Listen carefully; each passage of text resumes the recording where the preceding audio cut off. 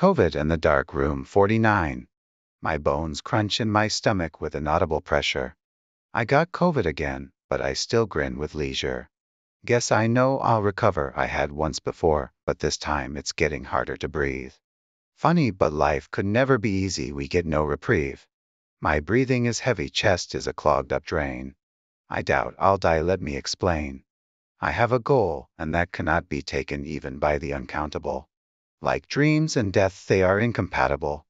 Can hardly breathe, but I will get better. As always, a man on point in every letter.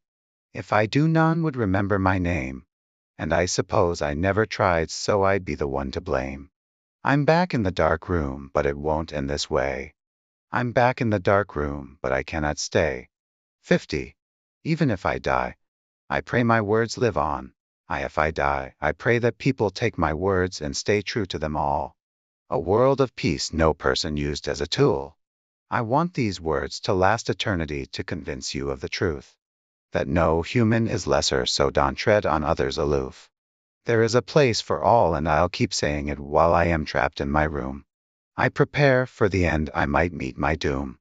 But probably not. Just if I do, then I want to reach people, as was my goal. To find the Superman that make the world whole. I was close to the finish line. But I suppose these words that reach you will do fine.